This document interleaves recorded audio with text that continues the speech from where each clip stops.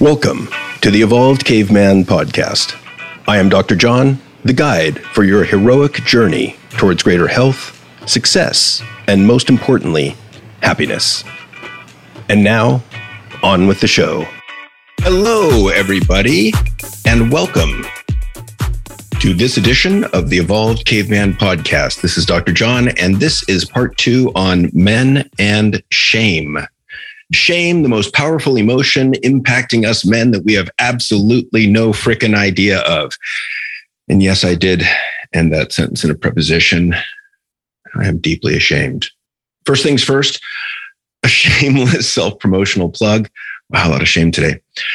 So feel free to come join us in Costa Rica for a life-changing retreat with myself, Dr. John, and my amazing fiancée, Jory Rose, from April 22nd to the 29th in 2023 at the gorgeous Pura Vida Retreat and Spa, where every day you'll have the opportunity to explore beautiful Costa Rica while also delving into relationship skills that will be sure to provide you with the tools to create and maintain your best relationship ever. Whether you are single, newly dating, been married for a really long time, or even if it just feels like a really long time, or are recently dating after divorce, these relationship skills will benefit you in all areas of your life. Having the ultimate relationship does not happen by chance. When you learn how to implement and integrate these scientifically proven skills, you'll have the chance to feel fulfillment, contentment, and satisfaction with yourself and your significant relationships. Everyone is worthy and deserving of being in a great relationship. For more info, visit joryrose.com/retreats. That's joryrose, JOREEROSE.com/retreats. And now on to the business of life. So to recap, men's shame often finds its birthplace in the man box. What is the man box, you ask? Well, it is not Dick in the box, although it's quite close. It is the way in which we are raised as boys, the way in which we men police ourselves so that we act a certain way, as if there were one best acceptable way to show up as a real man. I'm talking about the rules that we learn, deeply and thoroughly learn, about how to be a real man. And part of the problem is these rules are so deeply and thoroughly learned that we don't even separate them from who we are as individuals. They are the air we breathe. They are the water in which we swim, and we have no awareness of them. The translation of all this man box shit is, how do we survive childhood and adolescence without being mocked, humiliated, and getting the shit kicked out of us? When you ask many male teens the question, what does it take to be a real man? You'll get very similar answers. Things like, men provide for the family, or don't be a sissy, or don't back down, or don't ask for help. In other words, be self-reliant. Men don't turn down sex. Men dominate women. Men have needs. Men don't have needs. We don't lose. We don't act gay. We don't act like a girl. And men don't feel. And among other problems there, this is the root of shame for many of us. You see, the problem is that along with being men, we're also human. And one of the primary things humans do is feel. So we're faced with a rule deeply drilled into us from early childhood. In other words, don't feel, don't be a pussy. And at the same time, we're human and we do feel. Feelings are our inborn system, which tells us what to avoid in the form of uncomfortable emotions like fear, and what to approach in the form of pleasant emotions like interest. So what happens when a deeply ingrained, learned set of rules comes into direct conflict with an innate imperative? We feel ashamed. And the definition of shame is the belief that we are unworthy of love, unworthy of belonging, and unworthy of connection. Shame isolates us. Shame fuels abuse, anger, and vitriol. Now, if you overlap this onto the epidemic of loneliness that we've seen in men, if we've if we overlap it onto the epidemic of addiction and deaths of despair that we see in men, it seems pretty self-evident to me that shame has a large part in those things. And personally, I've realized that I have felt more shame during the past 3 years than I have in some time. In fact, I thought for some time I didn't have any shame, which is, not a bad place to be, but I did. And as for many of us, the last few years have been difficult. There was COVID, of course, which needs no introduction, no reminder, but COVID disconnected us from others, made us fearful of interacting with others, and hid our smiles behind masks. Prior to the outbreak of COVID, I'd been struggling with fairly severe spinal stenosis. And this means that the bone in 3 of my vertebrae had continued to grow, and it led to randomly pinched nerves in my low back and legs. And for those of you who have experienced nerve pain, I'm sorry for your suffering, and you know of the pain of which I speak. Because nerve pain is an 11 on a 10-point scale. There is nothing like it. I would be walking to the kitchen after waking up and get hit with a jolt of electrical pain sizzling through the lower half of my body out of the blue that would cause me to drop to the floor. And my first thought was, where is the nearest place I can crawl to and lie down? Now, to help me with this, I had several epidural injections or shots into my spine, which is always scary, as I had one several years ago where the needle nicked a nerve in my spine and led to weeks of even worse pain throughout my body. And often these epidurals would help for a few weeks at a time until they didn't anymore, till I had, I guess, too many. And I had a procedure where they opened up my back with small incisions while I was awake, not anesthetized, because I had to have full feeling for it. And they would dig into my back to tap the nerves in question to see if I would feel the responding sensation down my leg. And when they found the right nerve, that nerve was cauterized. It was burned. And this helped for about 2 months. And it was really nice to be pain-free for 2 months. And then the pain returned. So the day after my birthday in 2020, at the height of COVID, I was scheduled for spinal surgery. And the surgeon went in and roto-rooted 3 of my vertebrae, kind of sanded out some of that bone. And they gave me the choice of whether or not to leave the hospital. They're like, do you want to stay here tonight or would you rather go home? I was like, I'll go home. And so I left the hospital the same day. I walked out hours after my spinal surgery, and Jory picked me up and nursed me back to health. So that was, some trauma and some difficulty. And then also during COVID, my daughter's issues with her mother boiled over. As my daughter Molly was struggling with mental health and self-harm while at her mother's, Molly and I had explained to my ex-wife that she was more comfortable, relaxed, and mentally healthy at my place in an attempt to get more time than just 50-50 custody. And her mom said, no. So I went to court because my daughter was begging me and pleading with me. So I went to the courts and asked for more time than 50-50. And the court said no. And unfortunately, it culminated in a mental health crisis for my daughter, which was frightening, but also led me to having 100% custody of her.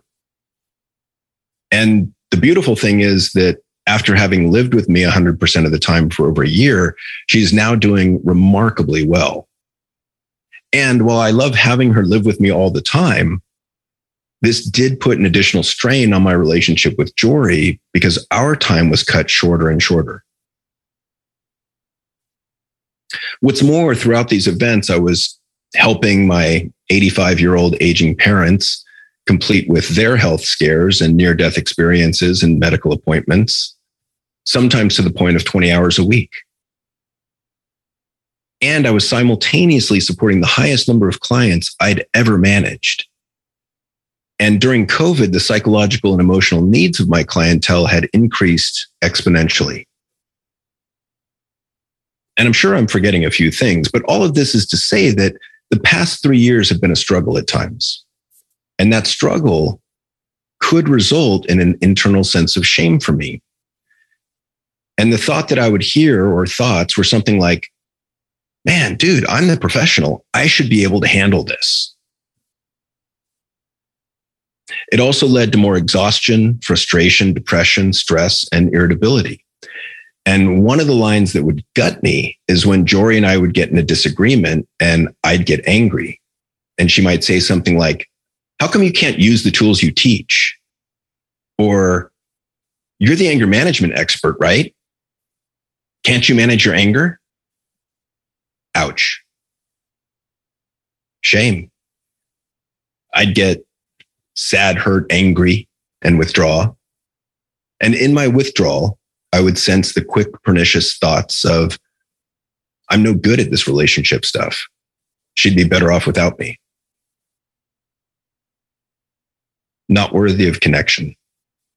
Not worthy of love. Not worthy of belonging. Just for the record, being an expert in anger management does not mean I don't ever get angry. It just means I've done a lot of work around it. I know the tools and I'm better at managing my anger. The goal is never to rid ourselves completely of anger, as it is a useful emotion at times, and depending on how we behave as a result of our anger. So emotion is different and separate from how we behave as a result of the anger. Unfortunately, I am still human, and I do still feel emotion, a fact which frustrates the hell out of me on many a day. So it makes me wonder, given my own struggles, how many others of you out there have experienced more shame as a result of the increased stressors caused by COVID and that internal thought of, I should be able to deal with all this. If so, remind yourself, this is natural, it's human, it's a normal reaction to an abnormal situation. The situation is fucked up. Your response is not. Your response is normal.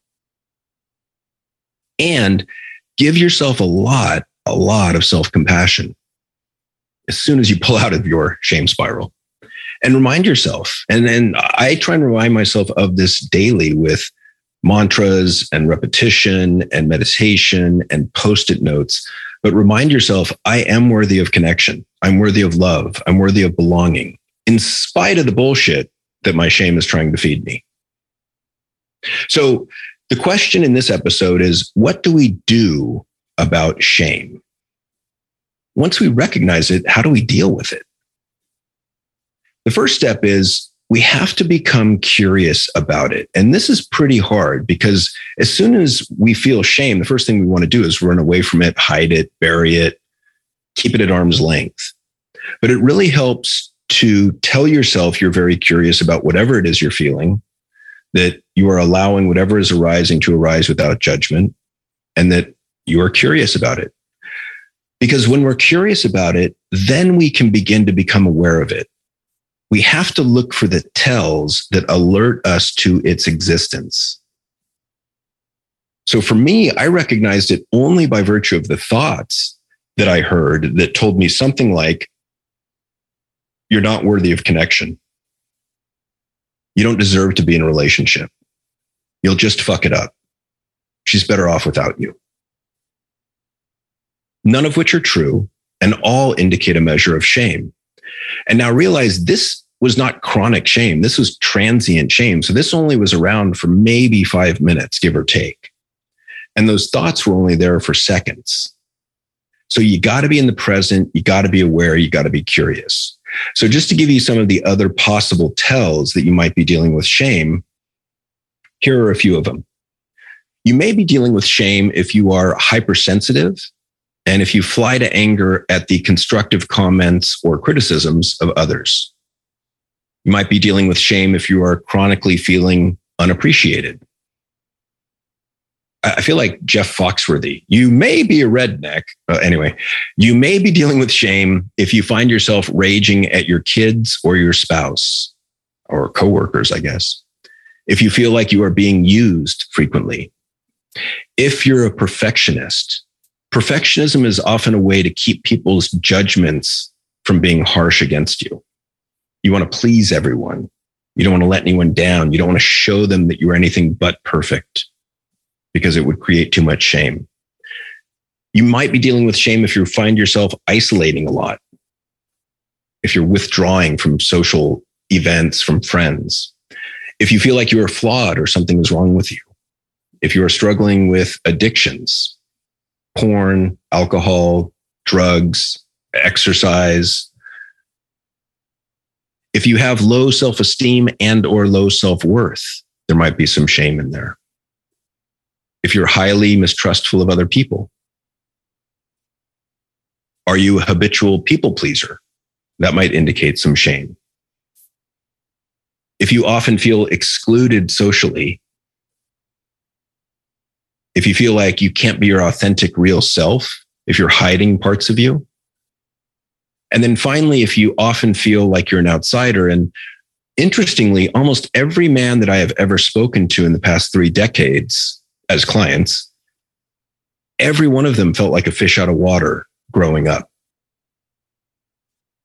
And I think that really speaks to the shame that is inculcated in each of us as a result of this man box socialization process. So first, you got to identify it. Figure out where it is, figure out what's triggering it. And then second, share what makes you feel ashamed with someone you trust, someone that can validate how you feel, ideally without judgment, ideally with great empathy. Why is this important?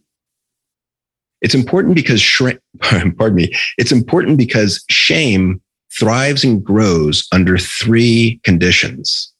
1, silence. 2, secrecy.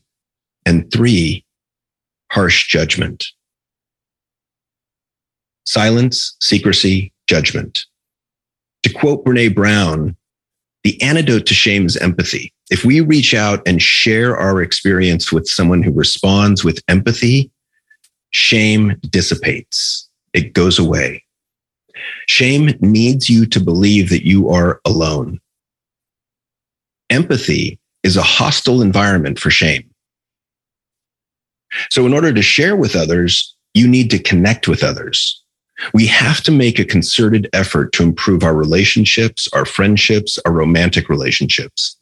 We have to get into the habit of making positive emotional deposits into the hearts of others. So there's something there from which we can make a withdrawal when we are in need.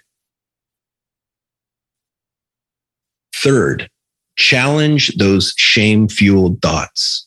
Where's the evidence for these beliefs? Are they true? For instance, is it true that I am unworthy of connection? No. Is it true that my loved ones are better off without me? Hell no. What are the expectations that fuel your shame? Are those expectations realistic? Are they attainable? Are you shooting for perfect? Or are those expectations what you think would please other people? Or are those expectations what would keep others from being disappointed in you? Or are they what would keep others from judging you harshly? And finally, fourth, we have to practice self-compassion. This is a daily practice. And as you practice, I promise you will get better at this skill over time. It is a learnable skill. Because left to its own devices, your mind has internalized criticisms that you got from parents, teachers, and caregivers. Those criticisms over time typically become internalized as your own voice and can be very harsh. So, at least if my mind is any indication. That inner critic, which is what most of us call it, that inner critic can be mean, judgmental, punitive, and downright abusive. My Hall of Fame classic automatic negative thought was, you fucking dumbass. Now, it's fascinating to me because I wouldn't dream of speaking to people in the quote unquote real world the same way that I would speak to myself without a second thought. I was so harsh to myself in my own mind for years. But I never would have spoken to anyone else like that because it would have been mean, cruel, abusive. I wouldn't have even considered it. But I do it to myself. I did it to myself. Why is that fair? So consider, what are some of your Hall of Fame, classic, automatic, negative thoughts? Where are you the meanest to yourself in your own head? Now, in contrast, self-compassion is speaking to yourself with kindness, support, caring, and love. I know you're listening. You're like, what the fuck? Like, who the hell does that? I understand for many of us, this is quite foreign, quite radically different, particularly for men. In fact, some of the men I've worked with get nervous at this point. And like, it just feels too namby-pamby-ish, or that's hippy-dippy shit, or that's really Pollyanna-ish, or, well, doc, I need that inner critic. That's what keeps me motivated. All right, fair enough. I'm not saying you have to get rid of your inner critic. I'm not even sure that's possible for most of us. But it pays huge fucking dividends to begin to develop an alternate pathway of motivation and responding to challenge and difficulty. And this is the path of self-compassion. And if you want some research to back this up, there's about 15 to 20 years of research now, and the results are really impressive. So studies have shown that an increase in self-compassion is correlated with an increase in life satisfaction, happiness, confidence, gratitude, optimism, and immune system functioning. Well, gee, John, that's not bad. Okay, but wait, there's more. An increase in self-compassion has been associated with a decrease in anxiety, depression, stress, perfectionism, shame, and body dissatisfaction. Wow, John, that's a heck of a list for just learning one skill. Yes, it is. An increase in self-compassion has been shown to lead to an increase in coping and resiliency. It's been shown to result in less fear of failure and a greater likelihood of persistence. It's resulted in more personal responsibility, more motivation, and more willingness to repair past mistakes. And perhaps most importantly, it's been associated with more caring and supportive relationship with your partner, where you become more forgiving, less controlling, and less verbally aggressive. So that's a hell of a list. And that list is probably 7 to 8 years old. So there's more that's come out since then. So self-compassion has actually been shown to be more powerful than self-esteem. And part of this has to do with the fact that it disconnects our sense of self-worth from how we last achieved. In other words, let's say you're back in school and we're talking self-esteem and you get an A on a test. Your self-esteem goes up. You feel great. You're like, yeah, I'm so smart. Next week, you get an F on the second test, and then your self-esteem goes in the toilet. Oh my God, I'm such an idiot. Self-compassion disconnects your feeling of self-worth from how you perform on the test. So you realize you have self-worth regardless of how you do on the test. Now, granted, you want to do well on the test, but sometimes it just doesn't work out that way. And so the practice of self-compassion disconnects how you feel about yourself from your latest achievement, which is kind of the opposite of man box, because masculinity is only as good as our last achievement. We're only manly insofar as we won the last time. And it also irons out the highs and lows of your emotional profile. So it keeps you more even keel. Okay, so let me return to what self-compassion is. Self-compassion has to do with how you talk to yourself when you fail, when you make a mistake, or when you come up short of your goal. It involves taking a compassionate look or a compassionate view toward your own suffering, your own mistakes. It's being kind and understanding towards yourself when you fail, are inadequate, or suffer misfortune. It involves the recognition that pain and imperfection are an inevitable part of being human. Fucking humanity. Every one of us suffers, yet we're connected by that suffering. And most people say that they're less nurturing towards and more harsh with themselves than they are towards other people. Self-compassionate people are equally kind to themselves and others. Self-compassion can be thought of as a type of open-heartedness in which the boundaries between yourself and others are softened. And you have that realization that all human beings are worthy of compassion. All human beings are worthy, period, yourself included. So according to researcher Dr. Kristen Neff, there are three aspects to self-compassion. The first one is self-kindness. Second is common humanity or shared suffering. And the third one is mindfulness. So let me briefly go over each of those. Self-kindness is developing the skill where you can be warm and understanding towards yourself when you encounter suffering, inadequacy, or failure, instead of ignoring the pain or harshly criticizing yourself. Self-kindness recognizes that you are imperfect, that you fail at times, that when you experience difficulties, that's unavoidable. So it pays to be gentle with yourself when confronted with painful experiences, instead of getting angry when life falls short of your expectations.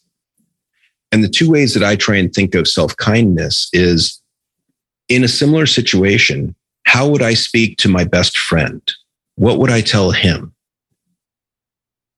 Which is far different than how I would normally speak to myself in the same painful circumstances. The other way to look at it is, how would I speak to a 4 or 5-year-old who has just made a mistake? And it sounds something like, hey, buddy, not a big deal. I know your ice cream cone just fell on the cement. Don't worry, we all make mistakes. We can learn from this. Next time I want you to hold your cone upright so the ice cream doesn't fall. And let me go get you another one. It's going to be okay. And the other way to look at it is, as I would speak to you. I mean, what I tell my clients is, think of my voice when you're undergoing difficulty or suffering. What would I say to you?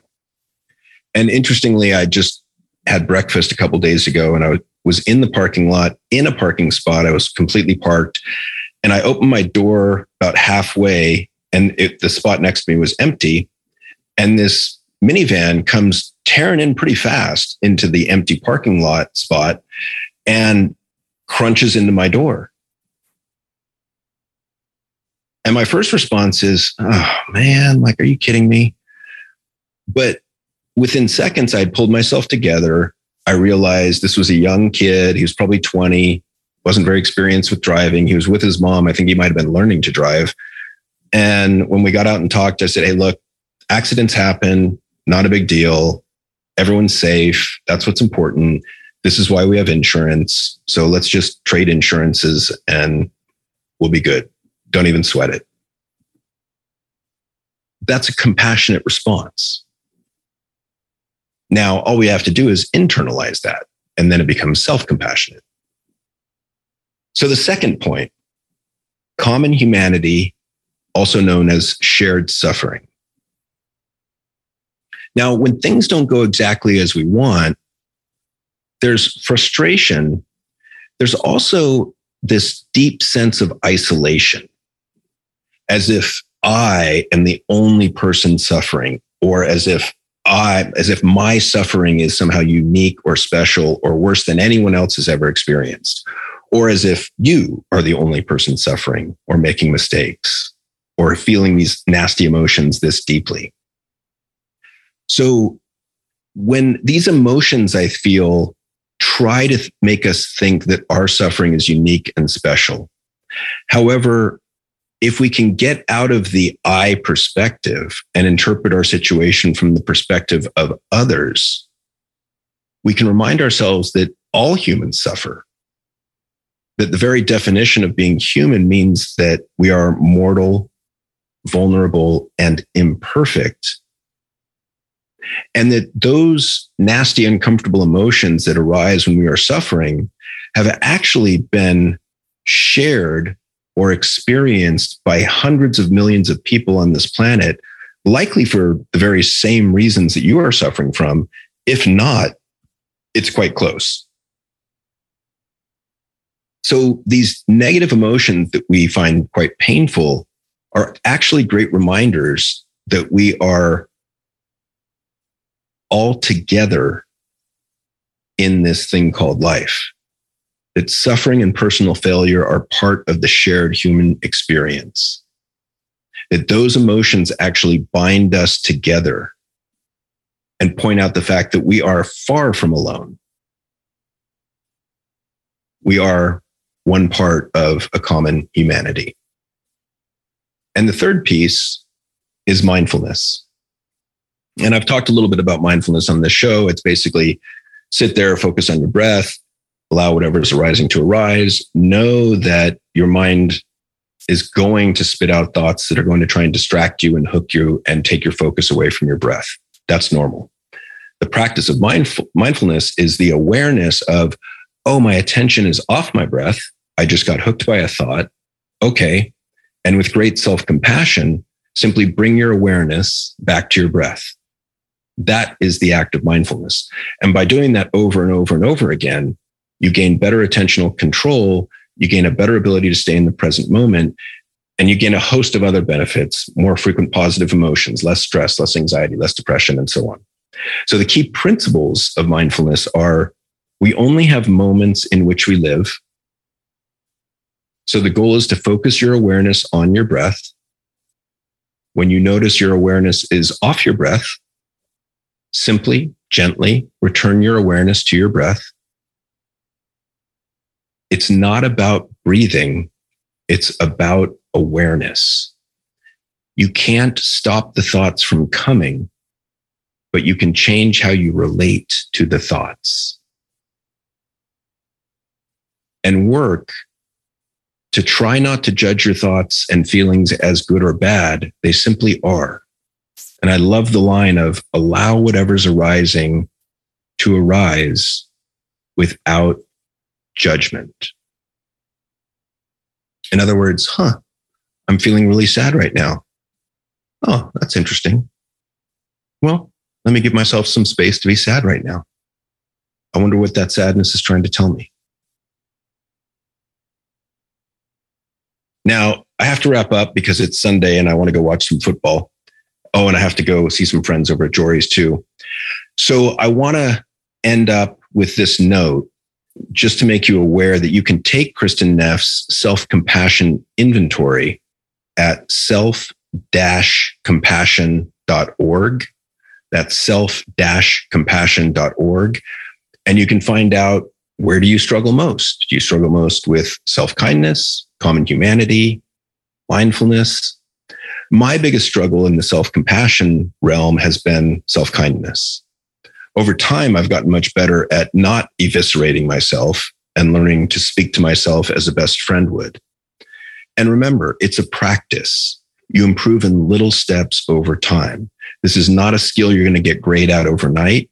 This is a skill where you will see improvement followed by some regression, followed by improvement, followed by a slight regression. Think of the profile of a jagged mountainside. That's kind of what improvement looks like here. So hopefully this has been an interesting and informative romp through the uplifting topic of shame and men, part 2. And that is it for this episode of the Evolved Caveman podcast. And my hope for you is, may you feel worthy, may you be happy, may you be wildly successful. Until next time, this is Dr. John signing off. Thank you for listening to the Evolved Caveman podcast. If you like what you've heard, support us by subscribing, leaving reviews, and sharing the podcast with friends and colleagues. For the latest, most powerful tools to connect with like-minded men, join the Facebook group at The Evolved Caveman. Follow Dr. John on Instagram at The Evolved Caveman, all one word, or join the email list by visiting guidetoself.com.